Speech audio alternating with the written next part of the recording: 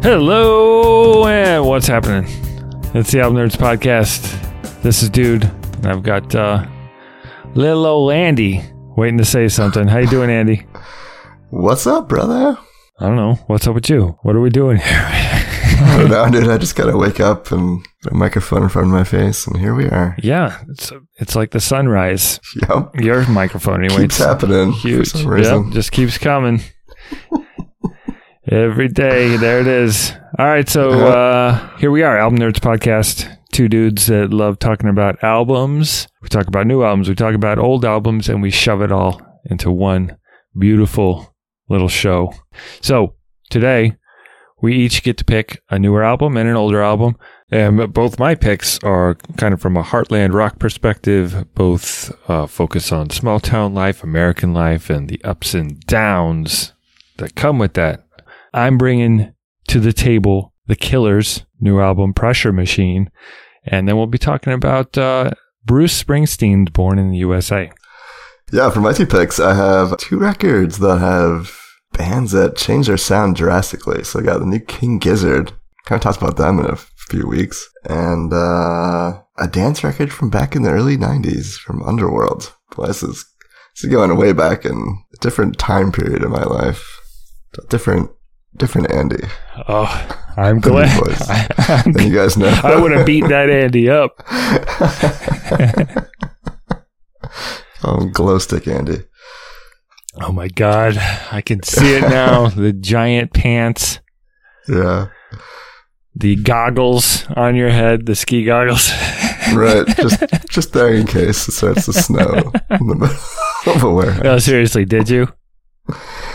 No, I had orange glasses, but they were not goggles. Okay. They were still pretty pretentious. And yeah. Anyway, so yeah, we got a 4-pack of delicious records here to crack open for you. Well, no time like the present, right? Let's do it. Alright, so I'm starting off first here today. My new release recommendation is coming from Melbourne, Australia, and the King Gizzard and the Lizard Wizard put out a record back in June of 2021 entitled Butterfly 3000. This is their 18th studio album. Wow. And they've been around, what, only a few years, right? 10 years? Maybe 10 years or so, give or take, yeah. Yeah, they're busy boys. Busy boys, they're down under. It's their second release this year. Put us out on their own label, which is pretty cool, called KGLW. And as we'll hear here when we play the first cut, it's a pretty abrupt change of pace for them. They've kind of put away the guitars for the most part and got out some synths, got a little bit into the pop space. So let's jump in and hear what they're up to. This is a little taste of Interior People.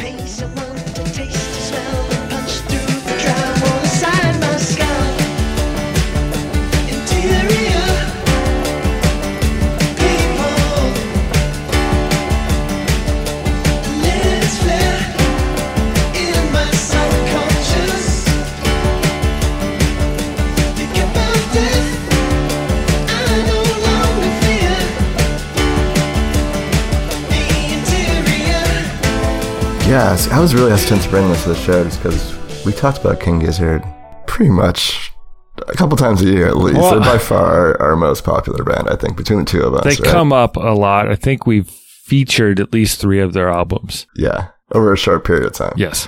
But they've been very prolific as of late. Yeah, I mean, it's not really fair to put them into the same category as artists that make one album every 3 to 5 years. When they're putting out 3, on average, 3 a year, right? Yeah, of different styles. They put out like 6 or something. Yeah. Yeah, but I think what really drew me to this record, one, just the quality is awesome. It's very cohesive record. They really stick in this vein of kind of this synth rock, I guess I would call it. That's really good, man. I really think it's fantastic. It might be among my favorites of theirs to date. It's a really happy record. You know, it was recorded over quarantine. So a lot of these records we're talking about nowadays are or were. But I think what makes it so happy was the lead singer, Stuart McKenzie. As he's writing this, he's getting ready to have his first kid. His daughter was just about to be born. And she kind of represents this butterfly, this change, metamorphosis theme that kind of is woven throughout this record here. But you can just hear how excited he is about this like change in his life, but also the kind of this change he's introducing into the world. Yeah, man, I just really impressed by how they could switch their sound up so much and still sound like the King Gizzard that we know from the past, but really just take on this different side of them and a different energy completely. What do you think, man? I know you're a fan, but you're more into like their thrash sound. And we talked about their record from last year. That was more of like a thrash metal record. Yeah. I tend to like them a little bit more when they're throwing the guitars at me. Right. So I heard this one like the week it came out, and it just a little too dreamy and spacey for me I didn't really return to it. Yeah. What about when I forced you to? Well, you're not the only one. I have another buddy that kept saying I needed to listen to it again. So, okay. Yeah, I mean, it's pleasant. If I were to want to listen to King Gizzard and the Lizard Wizard, so many words, this probably wouldn't be the one I'd go to, but I could see how I think a lot of people would enjoy this. You know, I think it is more accessible and it's friendlier sounding. Mm-hmm. I don't want to say pretentious about their previous releases, but there's a certain audiophile music fan sort of level to their previous releases. It feels like it's music snob music, which is part of what I think I liked about it. Right. And this doesn't have that. If that makes any sense at all. 100%. It's a little more pop orientated in terms of just the sound and feel. Yeah, it's kind of bouncy. It's light. Stewart uses his falsetto pretty much the entire record, so it makes things feel very pleasant and fun. And you want to kind of hang out in this record. It does get a little bit psychedelic at times, as they're definitely one of the genres they dabble in. There are some guitars, but it's mostly bouncy. I kept thinking of like Beach Boys, and one song on here, they just flat out reference the Beach Boys. Mm-hmm. There's a lot of that style and harmonization going on. The other band I kept thinking about was Animal Collective, who kind of work in the same space, kind of like that happy-go-lucky, bouncy pop, but also kind of rock sound. Yeah, it's a cool record, man. I really enjoyed it. Lyrically, they deal with a lot of themes of change and progression, not only in Stewart's personal life, but they talk about, the planet as a whole. And then there's even one song here, Black Hot Soup, which is pretty cool. We're talking more about like the universe as a whole and what sort of changes the universe is going through. Yeah, really, really impressed by this record. I almost guarantee it's going to be in my top 10s for the year. Nice. As much as I hate to come back to them like over and over again, they're just like, I think they're one of the best bands doing it the last few years. And I think this is one of the more cohesive releases they put out, period. Yeah, like we mentioned earlier, I know it's one band, but I would say they've been 5 different bands since their first release in 2012. So you get a pass. We can bring them up as often as we need to, as long as they keep doing what they've been doing. So, and I think they will. What'd you think of LW, the album earlier in the year? Yeah, this is more like their, I guess I would call it the traditional King Gizzard sound. I liked it okay. I guess I wasn't as enthralled with it, maybe because it was a little bit samey compared to what they had done in the past. I think I was more comfortable with it because it had that microtonal stuff going on, and it's kind of what I was expecting as their kind of default if they're not doing like thrash or something crazy. When I listened to Butterfly 3000, I was like, this doesn't sound right to me. But speaking to you about it and hearing you talk about it, it does put it in perspective a little bit, where they're doing what they're doing. Their lives have changed and something is affecting the sound that they're making right now. The world has had all sorts of crazy shit going on. So maybe after talking to you, I try it with a fresh set of ears again and look for those things that you mentioned. So thanks, Andy. I think you're healing the world one recommendation at a time. That's our goal here. Yeah, it's so hard to go in with expectations, especially when you've heard a band so many times before.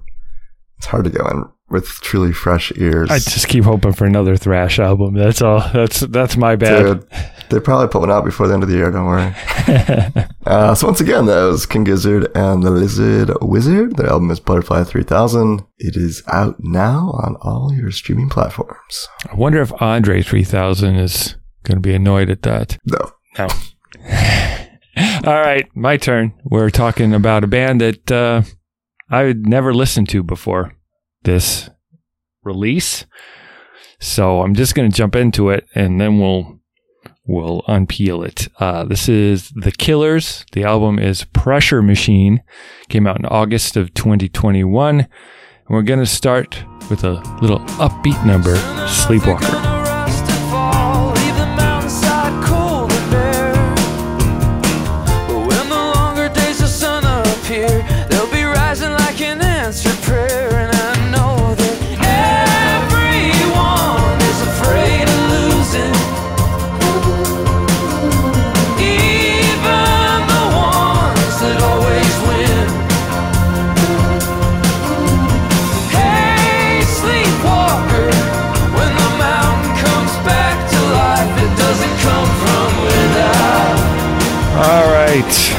So that was The Killers with Sleepwalker from the album Pressure Machine. And that's not what I expected from The Killers. I've never listened to their music before. I'd heard them on the radio.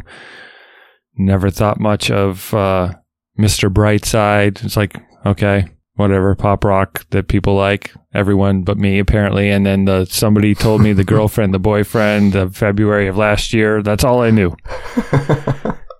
What about you, Andy? Were you familiar with or enjoyed the music of The Killers at all in the, 20 years ago, their debut? Yeah, I think it was like early to mid 2000s. Yeah, I was not in love with them. I did own the record, but most of it was just kind of a default record to have at the time because it was so popular. Right. Yeah, but wow, this is not the same band that I knew at all. So just a little background. The band was formed in Las Vegas in 2001. Brandon Flowers is the lead vocalist, kind of the known factor there. And their name was derived from a logo on the bass drum of a fictitious band portrayed in the music video for the New Order song Crystal, which I thought was interesting considering our conversation with Don, right. And New Order came up and all of that stuff. So I just thought that was kind of weird.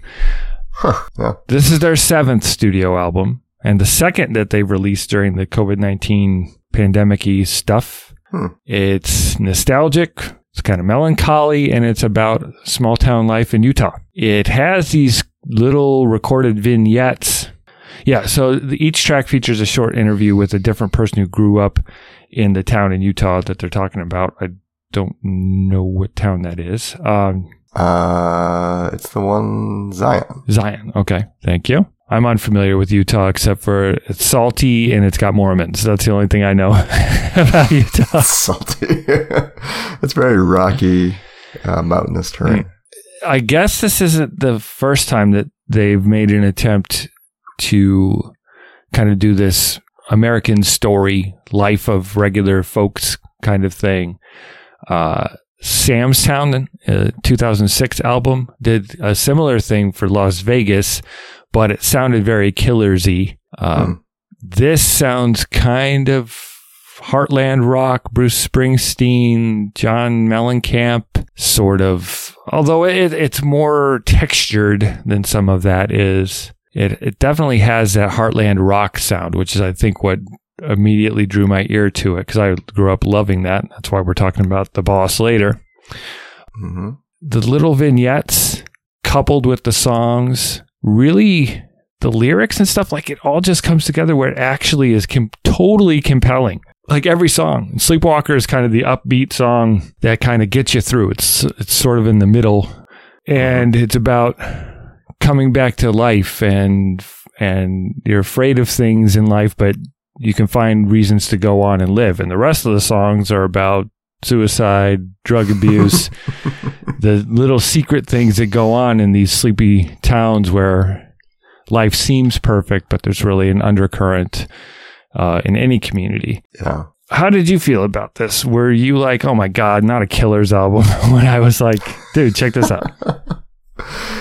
Yeah, when you first mentioned it, I was like, you gotta be tripping, man. I can't believe you're picking a Killers record. But like once you get like 10 seconds into it, you're like, okay, this is clearly something totally different. I really liked it. I thought it was great. Really good songwriting. Really interesting, nuanced storytelling. Yes.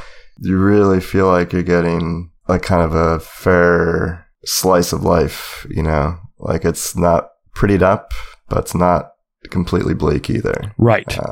You get some of the beauty of the landscape and the benefits of having like a small town and knowing everybody and being quiet.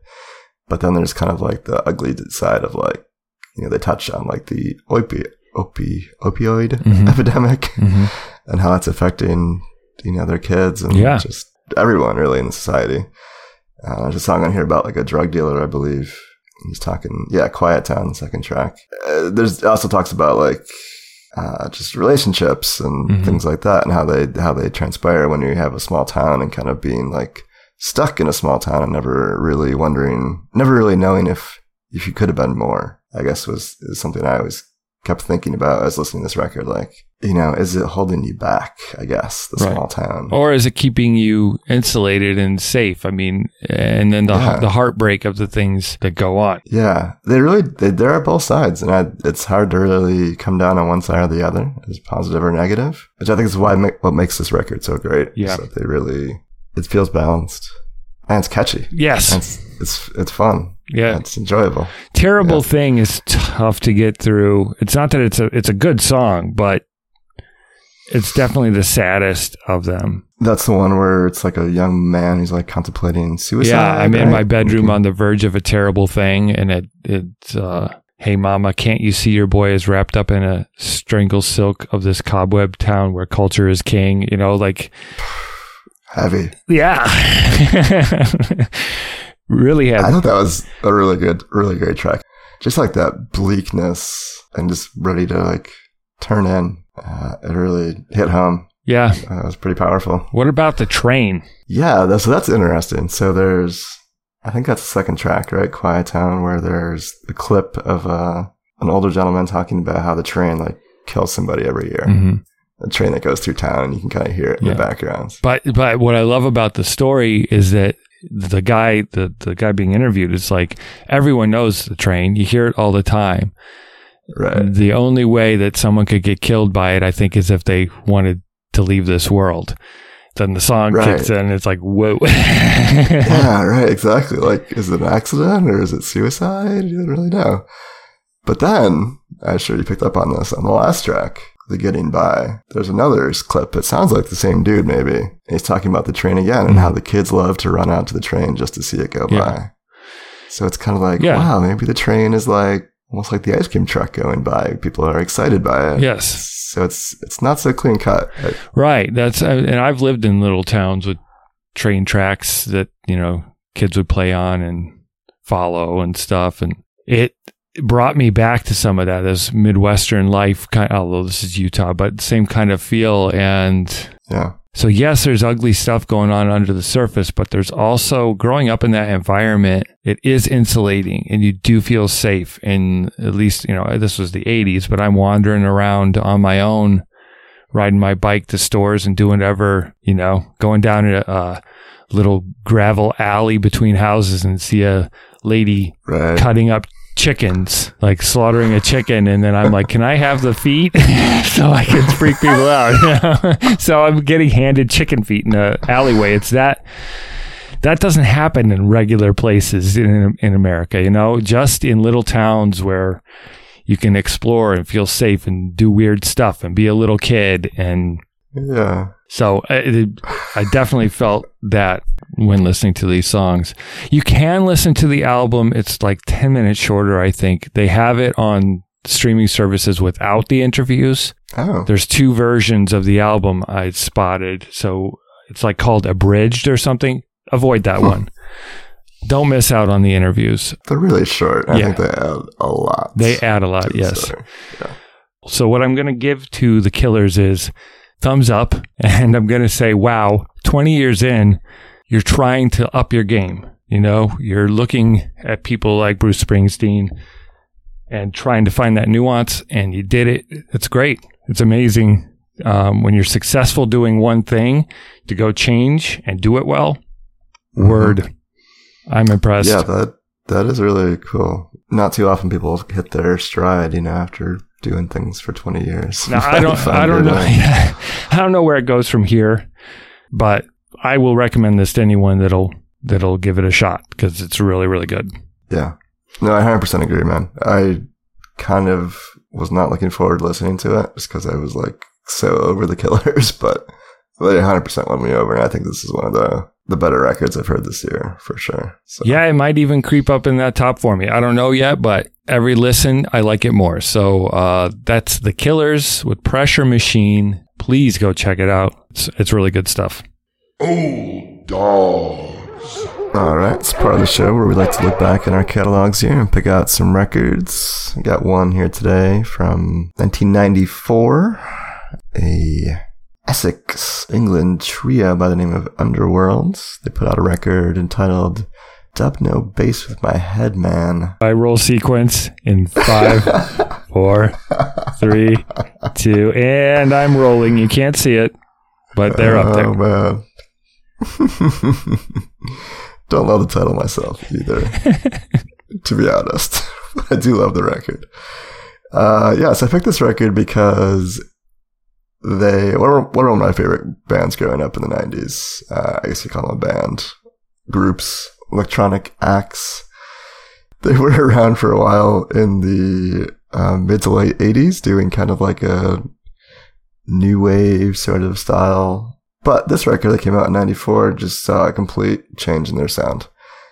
They introduced a 22-year-old DJ by the name of Darren Emerson into the group, and he brought with them the kind of emerging house dance music and that culture, and they embraced it immediately and became a kind of a force in that space. I thought it'd be interesting before we jump in and play a song from Dub No Bass With My Head Man, if we just play a clip of what they were doing on the record prior to this, which was entitled Change the Weather. And we're going to play the title cut from that.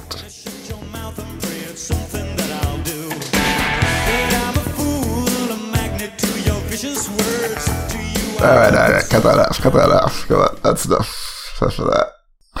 That's good stuff. See the dude. Yeah, the dude is into that. He likes that 80s kind of, what would you even call that? It's not really funk. It's not really pop. No, synth pop. Synth pop. Like Flock of Seagulls and all that stuff. Yeah, exactly. So they weren't really they were doing okay. They were actually toured with Eurythmics. Remember them? Yeah, come on. I'm old. Right. But they weren't really known for doing anything unique at the time. But then this record came out and that really changed things up for them. They went on to have a pretty successful career, put out some very influential music, and it all started with this first song here. Why don't we play a little clip of Dark and Long? And it feels like both of those things.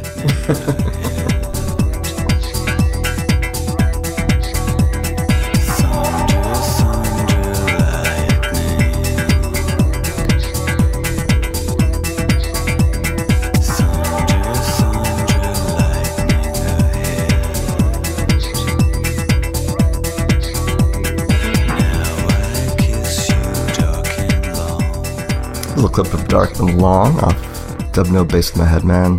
So yeah, total change in sound there. You got the driving bass lines that you have in house music. Some of the electronics you might have in kind of acid house space. Then you have Carl Hyde's kind of freestyle poetry. He called it a cubist way of writing, where you're just kind of talking about vague notions of things, kind of free-formed into these tracks. I like that personally. I think it works really well in electronic music. They're really one of the few groups I've ever heard really do anything like that in this space. I know this is not your jam, my man. I feel a little bad bringing it up, but hey, you got to fit these records in there sometime because it was very influential. Yeah, obviously. Didn't they have a live album called Everything Everything? Yeah, later on in their career. Yes. And wasn't your DJ name Everything Everything?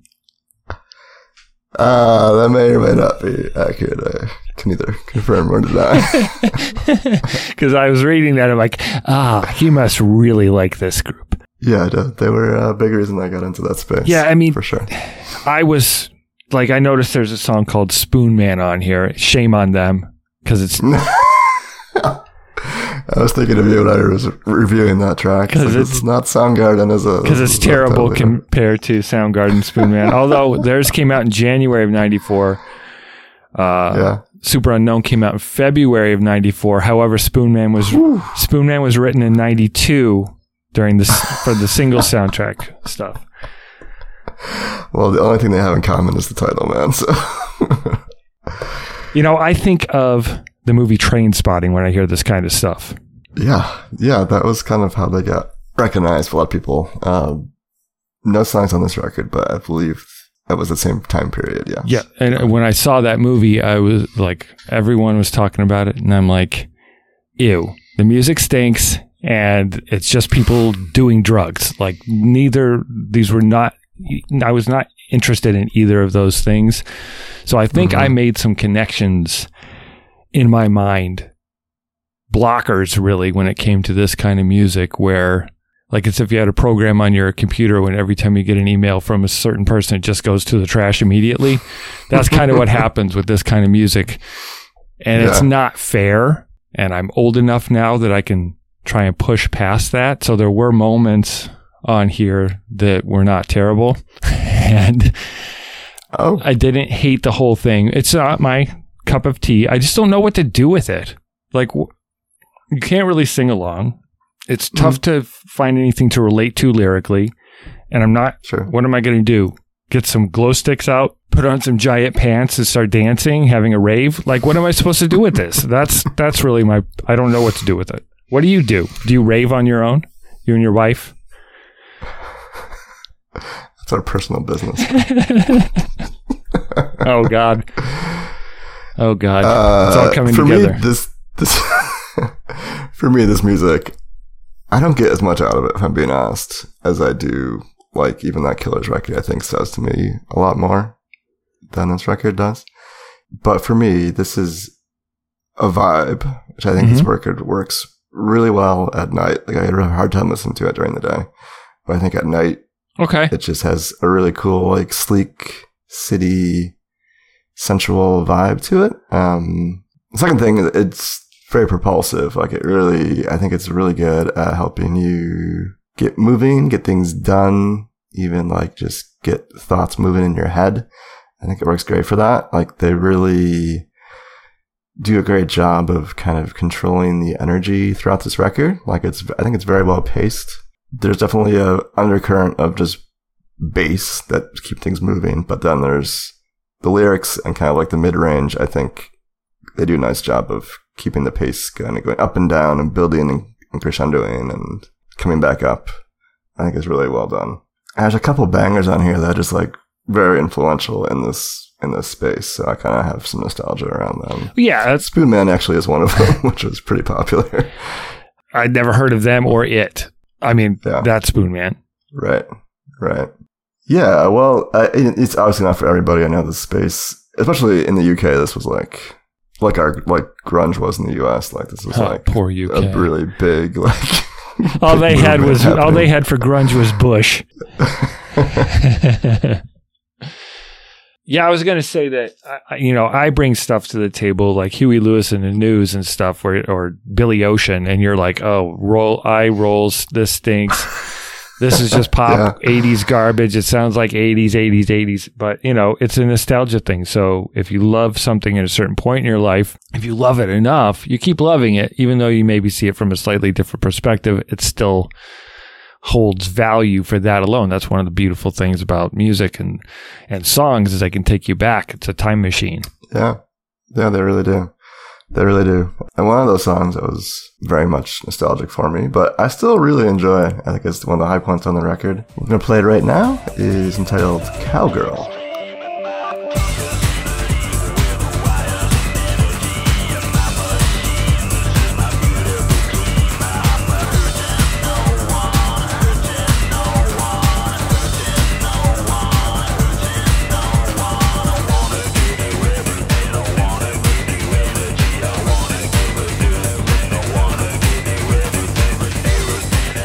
everything. There it is. There's the inspiration. That's it right there. That's it. That's a really cool song. It's so hypnotic, and you just kind of get caught up in it. It's like 8.5 minutes, but man, it just blows by. Well, I don't really know what else I can say about this record. If you're not into it, you're not into it. But boy, at the time, this was pretty dope, and it was fun going back and hearing it. And I'm so glad they made that shift from that sort of synth pop 80s sound. That's interesting. It's so dramatic. That's the most fascinating part of it, is where it came from. So if you haven't heard of this or whatever, check it out. It's cool that it's the seed started in synth pop of the 80s, and I would have never guessed that. So I think that's pretty cool. And it's cool that they made albums in that space before, and to hear the difference. I happen to enjoy the earlier stuff myself, but that's just because of age and experience and playing with chicken feet. Well, to each their own. Some of us enjoyed our glow sticks. Some of us had our chicken feet. Okay, so in the trying to be more like Andy and connecting my old dog pick to my new release pick, I read a lot about the Pressure Machine album by Killers and Nebraska by Bruce Springsteen kind of being an inspiration for it. Nebraska was a album in 1982, and it was very acoustic, very raw stories of people in small towns, etc. And from that came this album, released in 1984. Some of the songs were written for Nebraska, didn't make the cut, and ended up on this album. This song is one of them. It's called Born in the USA. Say hallelujah if you've heard it before. We're going to listen to a little bit. Bruce Springsteen with Born in the USA.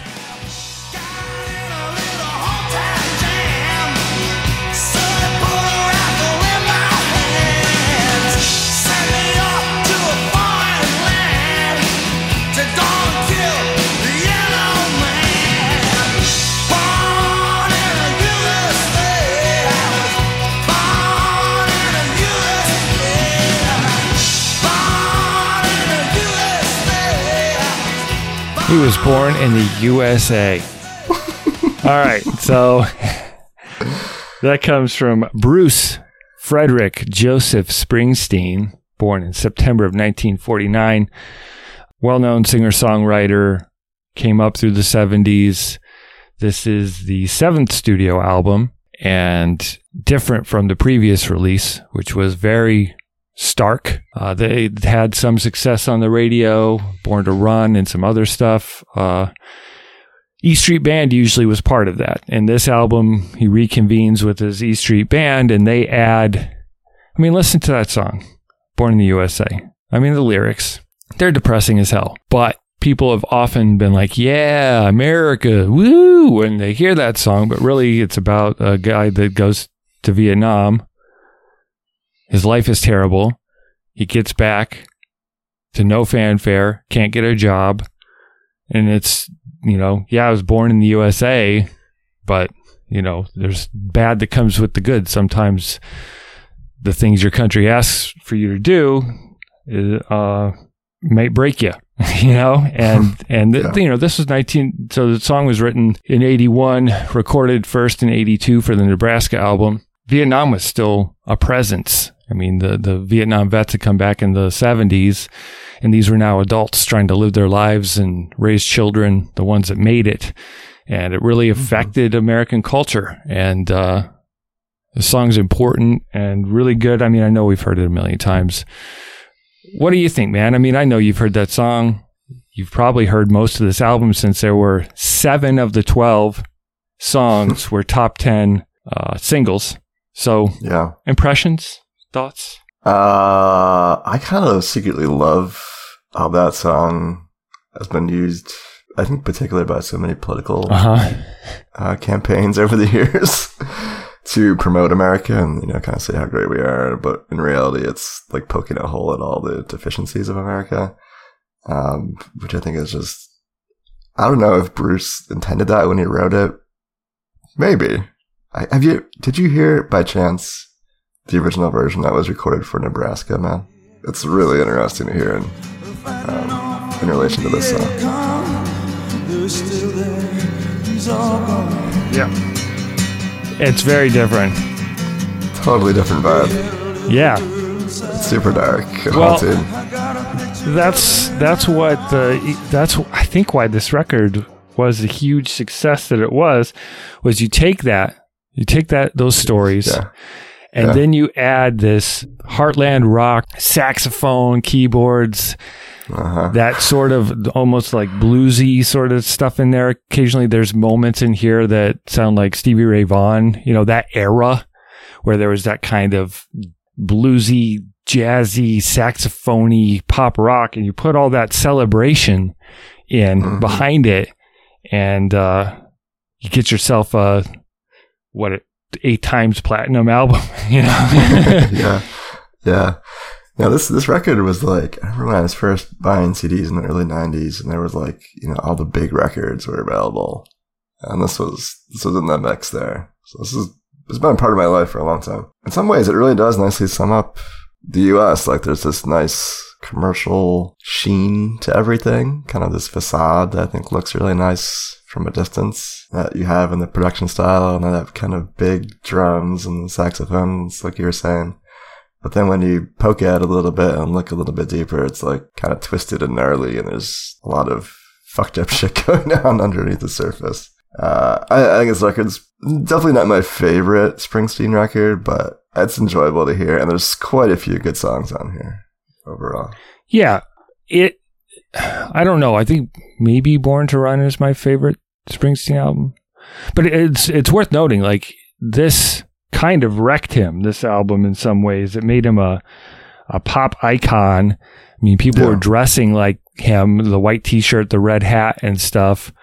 It was a phenomenon. I mean, he was up there with Prince and Madonna and Michael Jackson, this dude in his 30s that had been doing this forever.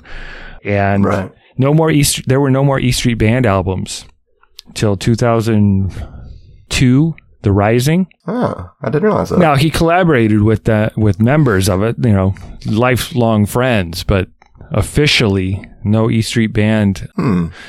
But this was just everywhere when I was a young man, everywhere. And then dads and sons both loved it, because dads were the same age as Bruce Springsteen, and I didn't get that. Bruce Springsteen's my dad's age. But to me, Bruce Springsteen was cool and my dad was old. Well, he was a rock star, man. I mean, he was huge. I mean, even in the 90s, like, everybody knew who he was, even though maybe he wasn't as top of mind as he was in the 80s. But these songs, man, like, you still hear these songs. As far as I know, he wrote, if not all of his music over the years, definitely 99% of it. Yeah. Like, he is the responsible party for all these great stories and characters that he's created here. Yep. So hats off for that alone. I think the storytelling is still top notch on this record, even though it does have that kind of commercial facade to it, I guess. Yeah, well, that's what brings you in, and then you end up listening to stuff you don't know you're listening to. I mean, everyone loves Glory Days, right? Right, Glory Days, yeah. One of my favorite lines in there, whenever friends were playing it at a bar, put it on the jukebox, and everyone's singing along, and there's this one line in it where he's like, and boring stories of glory days. Like, it's about, like, having that be your only source of happiness. There's more, there's more to life. There's what's happening now, and I always, this album is full of those, because these are all celebratory sounding songs. Well, not all of them. Some of them are introspective. Some of them are on the kind of sexy side. Yeah. I'm on Fire. Why don't we listen to a little bit of that and try to keep your pants on, Andy. Sometimes it's like someone took a knife, baby, edgy and dull, and cut a 6-inch valley through the middle of my skull. At night I wake up with the sheets soaking wet and a freight train running through the middle of my head. Only you can cool my desire. Oh, I'm on fire. Oh, I'm on fire. That's like a perfect mix of Bruce Springsteen's vocal style, stripped back, but then with a little touch from the E Street Band with the great Max Weinberg's that's right. dialed back drums there, the beat. And but it's very haunting, relatable, of these moments of, desires in your life and stuff, and done in a way that somehow isn't completely creepy. The way the song starts off is a little creepy. Hey, little girl, it's your daddy home. I know. I was a little bit anxious about reading the lyrics for this song. Well, I love this song so much. There's something so beautiful about it. It always gives me like goosebumps whenever I listen to it closely. But so the story's from a youthful perspective of when he was, from a young man. It's not necessarily 30-something-year-old Bruce Springsteen singing to a 16-year-old. Right, we're going to assume. I mean, he's proven to be a decent fella over the years, so we have no reason to cast aspersions on him here. But it was a story, and it was well told. 2.5 minutes, but it's a super memorable song. It's great, man. I've heard it covered so many times, but man, the original is just chef's kiss. So good. I love those quieter songs on here. There's a couple of them, but it's hard to escape like the big, loud sounds and the catchy ones too. Like, you talk quickly about Dancing in the Dark, man. Yeah, that was probably the biggest hit, influential song on here for me. Yeah, I used to hear that all the time. But kind of weird backstory. Yep. You probably know the backstory. I maybe. Why don't you tell me and I'll see if I'm right. I heard that this was one of the last songs recorded on this record, and that he was basically asked to write a hit for the record, even though they already had Born in the USA, which is like... Yeah, but I mean, look where that started. It was scrapped it didn't even make the cut for Nebraska. True. That's true.